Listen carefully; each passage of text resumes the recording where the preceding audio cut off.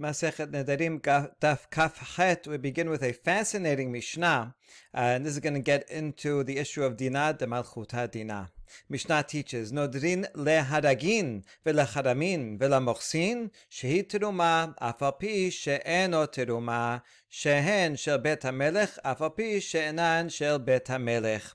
One may take a vow to murderers and to robbers and to tax collectors, and you can lie to them and even make a vow and say, this food that you are trying to steal is actually teruma. Even though it's not teruma, it's permitted to lie, and it's permitted to make a vow in that lie, because these people, the murderers, they're going to come say, give me all your food, or else I'll kill you. Well, you want to save your life. Well, you could give him the food. But the point is that this kind of murderer, even though he's a murderer and this one's a robber, and so they're evil people, even these evil people, they're Jewish, and if you tell them it's teruma, they're going to not eat it. They're very careful with teruma. They wouldn't violate that. Kill people, no problem. Teruma, they would never eat. Okay, people are funny, but there are such people like that.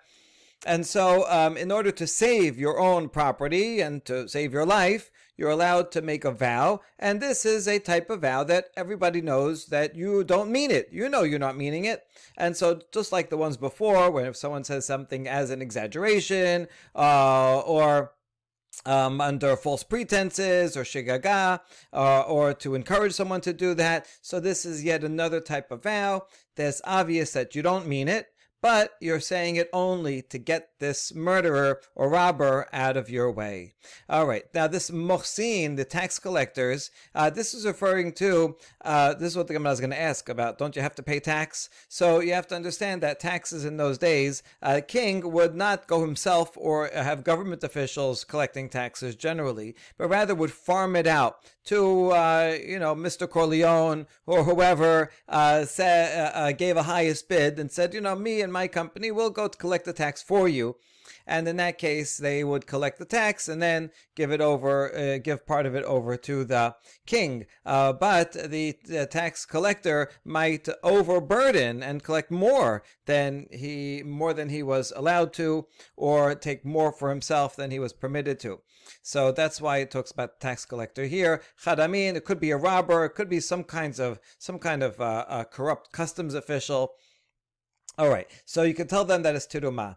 Or you can make a different kind of vow. You could say, this belongs to the king. I'm just holding it here for him, but it's something I already gave to the king, or he gave it to me to hold, and so therefore don't take it because it belongs to the king. And that way, the murderer or the robber are not going to take it, because then the king's people will come after him and says, hey, you have the king's property, and you're allowed to make a false vow that is king's property in order to save your own property, and then that's fine. Bet Shammai Omerim Bakol Nodrin. Bet Shammai agrees that you can make a neder, chutz mi b'shevuah, but you can't make a shevuah. So you can make any type of neder. You can make a neder. If this is not teruma, then I should be prohibited from eating bread. I'll be prohibited from my wife if this is not teruma. So you can make any kind of neder you want, that's fine, but shivuah is more stringent. And so Bet Shammai says, don't make a shivuah. Bet Hillel omerim af b'shivuah. Bet Hillel says, yeah, you could make a shivuah also. Since it's a false one, everybody knows that you know that you don't mean it. You can even make a false vow, and you could say, either as a condition, or according to Meiri, you can even say it outright. You can say, I make a shivuah that this is teruma, and that's permitted according to Bet Hillel. Another machloket, Bet Shammai omrim lo yiftach lo baneder, Bet Hillel omrim af yiftach lo baneder. Bet Shammai says you're not allowed to initiate a false vow. Only if the robber tells you, you say, this is teruma, you don't want this. He says it's teruma, take a vow. If he initiates and asks you to take a vow, then you could take a vow, but you can't initiate on your own. Bet Hillel says, the robber comes and says, give me that. You can even initiate, says, I take a vow that this is teruma, and that way he'll go away. It's more convincing, if you initiate it, so Bet Hillel permits it. Bet Shammai omrim b'meh shehu madiro. Bet Hillel af b'meh she'eno madiro. Bet Shammai says, even if the guy tells you make a vow, if he says make a vow, a certain kind of vow, you can only make that certain kind of vow. You can't add more to it. Bet Hillel says if you can add more to your vow, even what he didn't ask you to. So it's a continuation of the previous machloket. Here's an example. Kesad.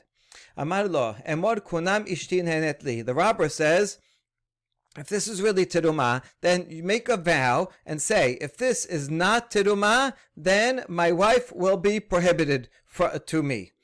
Benefiting from me is prohibited for my wife, right? Or my wife will be prohibited, I will be prohibited to my wife, if it's not terumah. The robber asks you to say that. And then the person adds more. V'amad konam ishti ubanai nehenen li. And says, not only my wife, my children also will be prohibited to have any benefit from me if this is not terumah. And so Bet Hillel says that's permitted, because now by adding it, the person sounds even more convincing, right? He'll add more, right? I'll add, by the life of my mother, by my mother-in-law too, add more.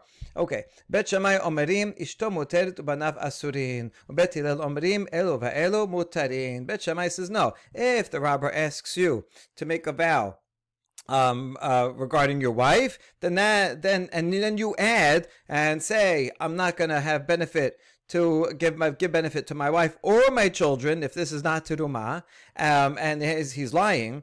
Well, in that case, the wife is permitted, because the robber asked you to make a vow regarding your wife, and you did so, and you didn't mean it, so that's permitted. But the children, according to Bet Shammai, you added that in on your own. The robber didn't ask you. Since you added that on your own, that vow is valid, and the children will be prohibited. Bet Hillel, however, says, everybody's permitted. The whole vow, first of all, because if part of a vow is undone, then the whole vow is undone, as we had said before. But in this case, you can even say that to begin with, he never meant the entire vow. It's obvious from the context that he did not mean it, and therefore the whole thing, it was never valid. All right, fascinating case in the Mishnah. The Gemara is going to ask, V'ha'amar Shemuel dina de malchuta dina. The law of the king of the kingdom is the law. It doesn't matter where you are, any country that you're in, the king has a right to collect taxes. In most countries in the olden days, they thought the king owns the whole country, and therefore you're paying rent, and the landlord can ask you whatever you want.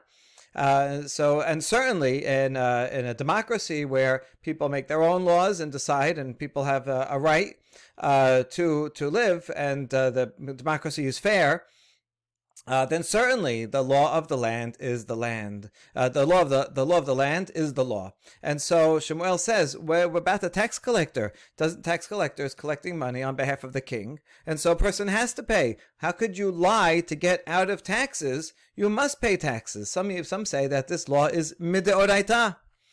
Answer is Amar Rav Chinena, Amar Rav Kahana, Amar Shemuel b'moches she'en lo kisba. No, we're talking about a tax collector who has no fixed amount. The way that it worked is the king would say, who can collect the most taxes from me, right? So this guy says, I'll collect for you $1 million. And then Mr. Corleone says, I can get for you $1.5 million. So the king says, okay, great. You have the contract, $1.5 million. Now, Mr. Corleone, he just has to raise enough money to pay the king $1.5 million. But he also gets a fee on his own. So he can extract more. And in fact, he can extract as much as he wants. If he wants to go around and make people pay double so that he can keep $1.5 million, and then he gives to the king $1.5 million, he does that. So you see that the tax collector, while the base amount of what he's giving to the king is legitimate, dina de malchuta dina, he has to pay that, but the rest is just extortion.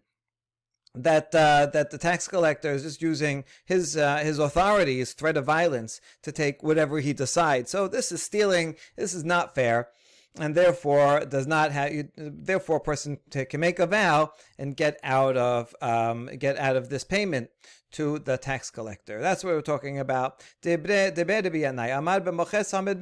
Yanai says, or a different case, tax collector is collecting on his own. In other words, he's not authorized by the king to go and collect tax. This would be like an actual, mafia people who are collecting protection money from you, right? Protection from who? Protection from themselves, so that they won't go and burn down your store.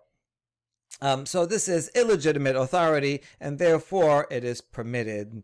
Interestingly, based on this discussion, some poskim say that if you're in a government, if you're in some country where the taxes are not fair, where they collect more taxes from Jews than from anyone else or a certain group, and it's distributed unfairly, then one is permitted to avoid paying taxes. But of course, in a place where the taxes are legislated fairly, then it is probably a deoraita obligation to pay taxes, and it will be prohibited from lying or doing anything to avoid paying those taxes. Okay, shehen shel bet hamelech v'af al pi she'enan shel bet hamelech. Okay, the next case was when he says, I make a vow that this is the king's property, and so that the robber won't take it. Okay, now, in general, we're going to ask a question. Hechi nadar. How can you make a neder that this is teruma, or that this does belong to the king, right? You can make a shivu'ah that this belongs to the king, but a neder, you can only create a prohibition.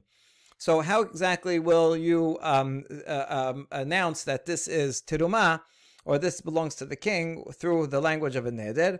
Amarav Amram Amarav ve'omer ya'aseru perot ha'olam alai im enan shel bet hamelech. You make it as a condition that if this food here, or whatever item, does not belong to the king, then all the fruit in the world will be prohibited to me. So since you make it an if then, and no one would want to have such a stringent prohibition upon themselves, then the rabbi will say, oh, I guess he means it, because he wouldn't say that, it'd be better for him to give up this basket of fruit than to prohibit himself from all fruit in the whole world. So it must mean that he's telling the truth. All right. So that's how you would do it. But now we have a question even on that. Kevan da'amad ye'asru itasiru ale kol pere alma. Hold on. Forget the fact that this is under duress. And just in a regular case, if someone would say a language like that all the fruit in the world should be prohibited to me, would that even take effect? It's too overwhelming. It's impossible to fulfill. It'd be like making a vow that I'm not going to breathe, right? Does that mean that all fruit in the whole world forever, for my whole life, is going to be prohibited to me? A person could not possibly mean that literally. So how would that even take effect? Even without the duress? So we answer, no, it would have to be something with some kind of time limit. Be'omed hayom, right? That a person can say, I'm going to not have any fruit in the whole world today, right? And if I do, if I do have fruit, if this is not whatever the if condition is, then I will not have fruit today. That is possible to fulfill, so that's a valid vow. So it must be that he added a time limit, and he said something like today, right? Hold on. But now you made it too little, because if the robber comes and says, give me that basket of fruit, I say it's teruma, and I make a vow, and I say, if this is not teruma, then I will not eat any fruit today. That's too little. And he's going to say, oh, that's just a small vow that you made. I don't believe you. And then he will take it. So it can't be too little. It can't be forever, because that would not be valid. It can't be just today, because that would not be convincing. So rather, it must be be'omer bilibo hayom u'mosi bisfatav stam. Here's what happens. He says out loud, if this is not teruma, then all fruit in the world will be prohibited to me. And it sounds like to the robber that he says prohibited forever. So it's like, oh, wow, it's very serious that he's saying that. He must be telling the truth. But in your mind, you just add another word. All fruit will be prohibited to me today, right? You don't say it out loud, but that's what you're thinking. You didn't say either way. You didn't say explicitly all fruit will be prohibited forever. You just said all fruit will be prohibited to me. But you didn't give a time limit, so you left it open-ended. Open-ended means he will assume I mean forever, but I know that I mean today. And that's a way you can do it.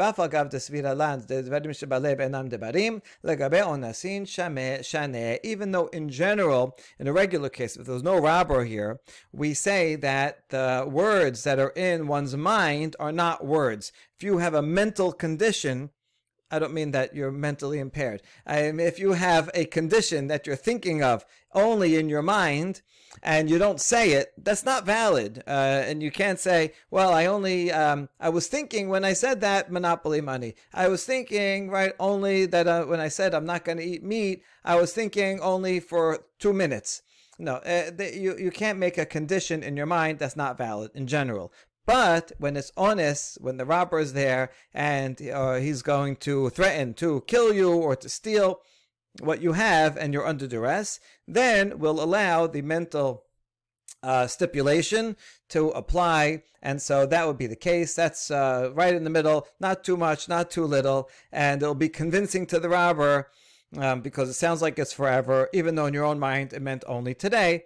And so that would be the formulation that would work.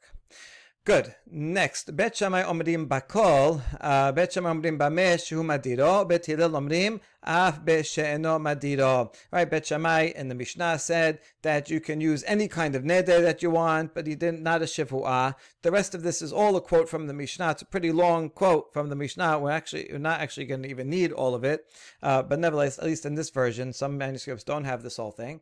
But it's reviewing the Mishnah. And Bet Shammai says you can only make a vow in what the person asks you to make a vow. Like if it only says your wife, Bet Hillel says, I can add and volunteer an even more stringent vow. Kesad amar lo konam ishti nehenit li, ve'amar konam ishti ubanai nehenet li, Bet Shammai omrim ishto muter banav asurin, Bet Hillel omrim elu ve'elu mutarin. If the robber said, make a vow that your wife will be prohibited to you if this is not teruma. And he says, my wife and my children. Bet Shammai says his wife is permitted, but he added the children on his own, so the children are prohibited. Bet Hillel says the whole thing is invalid, and even the wife and the children are all permitted. Now, we ask, Amar Rav Huna, Tana, Bet Shammai omrim lo yiftach lo b'shvuah, uBet Hillel omrim af yiftach lo b'shvuah. Rav Huna brings a baraita that's parallel to the Mishnah, but the language is different, and we're going to ask two contradictions from the language of this baraita to the Mishnah. In this baraita, Bet Shammai says he cannot initiate a vow, and Bet Hillel says he can even initiate a shivuah, and Bet Hillel says you can even initiate a shivuah. Now, we can make two inferences from this baraita that will be against the Mishnah. First, the Bet Shammai bishvuahu de lo yiftach lo, ha-beneder yiftach lo. According to Bet Shammai, he only says that the person being robbed cannot initiate a shivuah. But we can infer from that a neder he can initiate.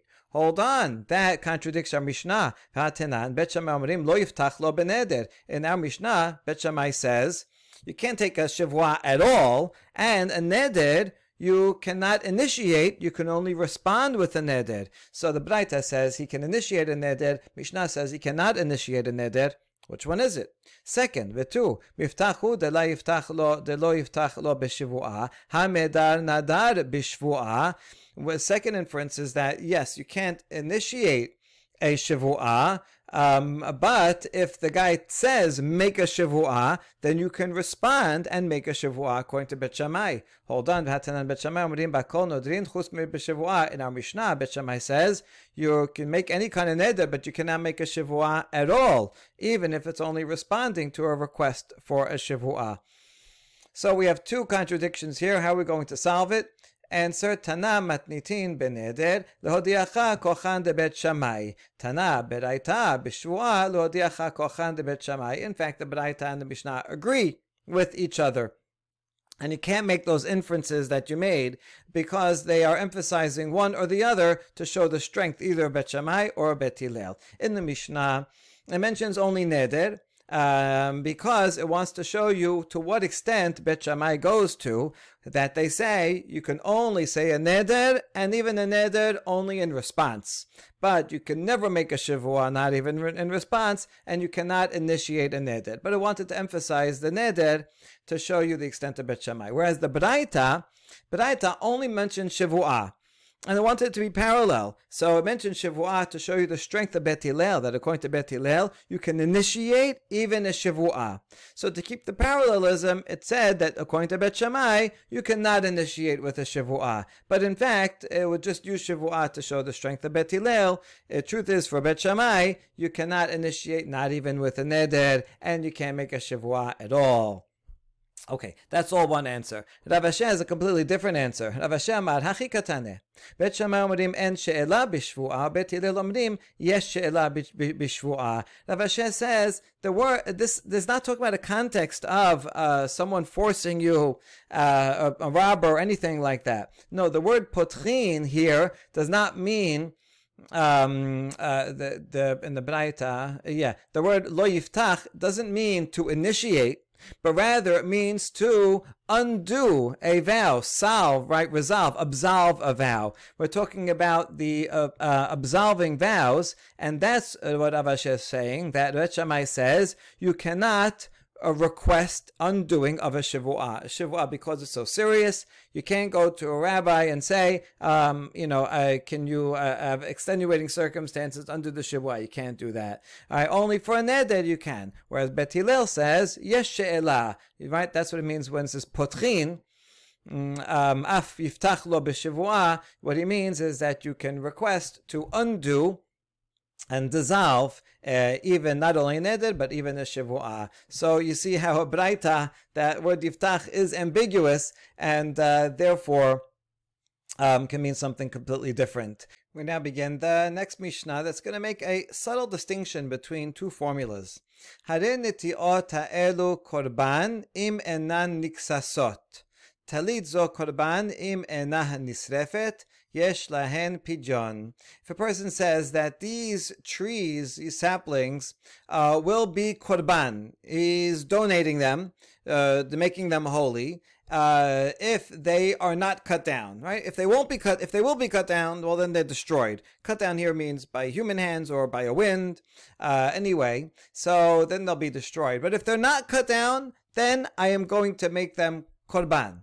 Or if he says this talit doesn't have to mean like talit like we say with sisit. It means a piece of clothing, a cloth, a garment, or a blanket. Will be korban, will be prohibited as donated as holy if it's not burnt up. Right? If it's burnt up, it's destroyed. But if it's not burnt up, I'm going to make it holy. Yesh lahen pijon, one can redeem it. So you see here, this is not the sense of neder, probably not a sense of neder as is prohibited, but rather that I'm donating it to the Bet HaMikdash, making it holy. But if it's not an animal that I can bring, then I can always redeem the holiness into money, and then the value of that money I'll give, but the item itself then no longer has kodesh. But these vows are valid, and I would have to redeem it. Hare netiot ha'elu korban ad sheyikasesu, atalit zo korban ad shetisaref, and lahen pijon. However, if I say these saplings will be korban until they get cut down, right? They're gonna, from right now going forward, they are korban until the point that they are destroyed. Or this garment is korban until it gets burnt up. Well, then once it gets burnt up, it's destroyed. But from now until then, yes, it will be holy. And lahen pijon, then you cannot redeem it. It is holy, so the vow does work. But the second I redeem it, it's still there. It's still not cut down. It's still not burnt. And so it just becomes holy once again. And so that cannot be redeemed. Okay, now we ask. Velitne kedoshot ve'en kedoshot. How come the Mishnah doesn't use language of that this will be consecrated or not consecrated if not? Why does it use the language of pijon, like once it's consecrated, then you can redeem it? Why using the solution to the consecration, the way to get out of it? Why not just tell us straightforward, if you use this formula, it will be consecrated. If not, it's not consecrated. Answer is, I did the Baal Mitna Sefa and lahem pijon. Tananem Resha yesh lahem pijon. The answer is that in the Resha, you're right. Technically, you could have said in the Resha, if you say this language, then kedoshot. But for the Sefa, it cannot use that because it's not simply true that when you say this language, that these saplings will be consecrated until they get cut down. Of course, yes, they are consecrated, but not only that, there's a further chidush that you cannot redeem it, because every time you redeem it, they become reconsecrated again. And so, to teach us that extra chidush, you have to say en lahem pidyon. Since in the Sefa, it wanted to use a language that it does not have pidyon, so in the Resha, it uses the opposite, that these can be redeemed, right? But if you had only the Resha itself, then you're right. It could have just said that these are consecrated when you say such language. Okay, so that answers the first question. To pidyon. Over here, it doesn't mean that you would say consecrated and not consecrated. In both cases of the Mishnah, it always is consecrated. It just means use that terminology of either consecrated or not consecrated. No, we're going to use pidyon to parallel the Sefa. Now, hechi nadar, what language exactly are you using when you say this? Amar Amemar, beomer im enan niksasot hayom, va'avad hayom velo niksasu. Right, because you can't leave it open-ended to say if they are not cut down, then they'll be consecrated. They'll be not cut down when? Ever? Right? Eventually they'll be cut down. I mean, a tree can last a long time. Maybe it'll last 1,000 years, even more. But at some point it'll be cut down, so you can't just make it an open-ended with no time limit. So it must be that you said if they're not cut down today, and then the day went by and they were not cut down, in that case it would be consecrated. Fine. But if that's the case, well, then what's the chidush of the Mishnah? Isn't that obvious that it's a straightforward condition and vow? Of course that would be an applicable vow. Oh,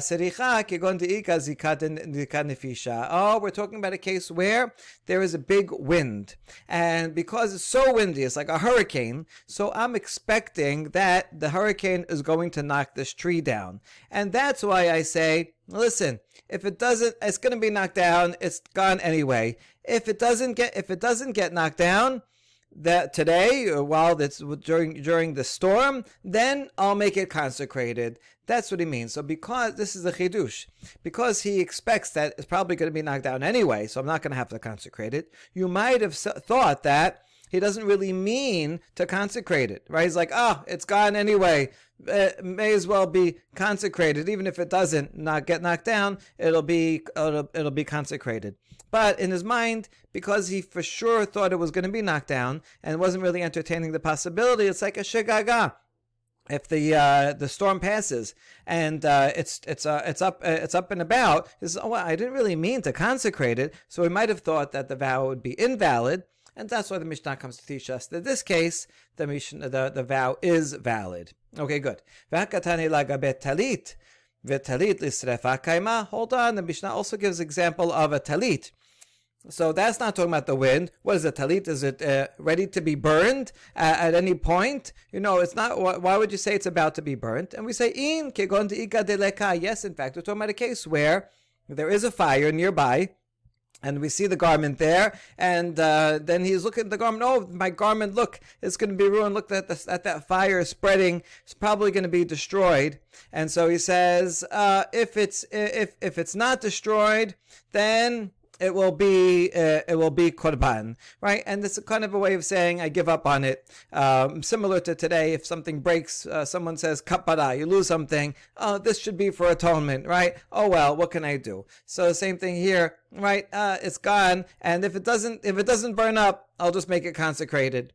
So it is in fact he's expecting it to be burnt. If it turns out that it wasn't burned, well, you might have thought, so here too it's the same thing, that in the case of the sapling, there's a big wind. And in both cases, I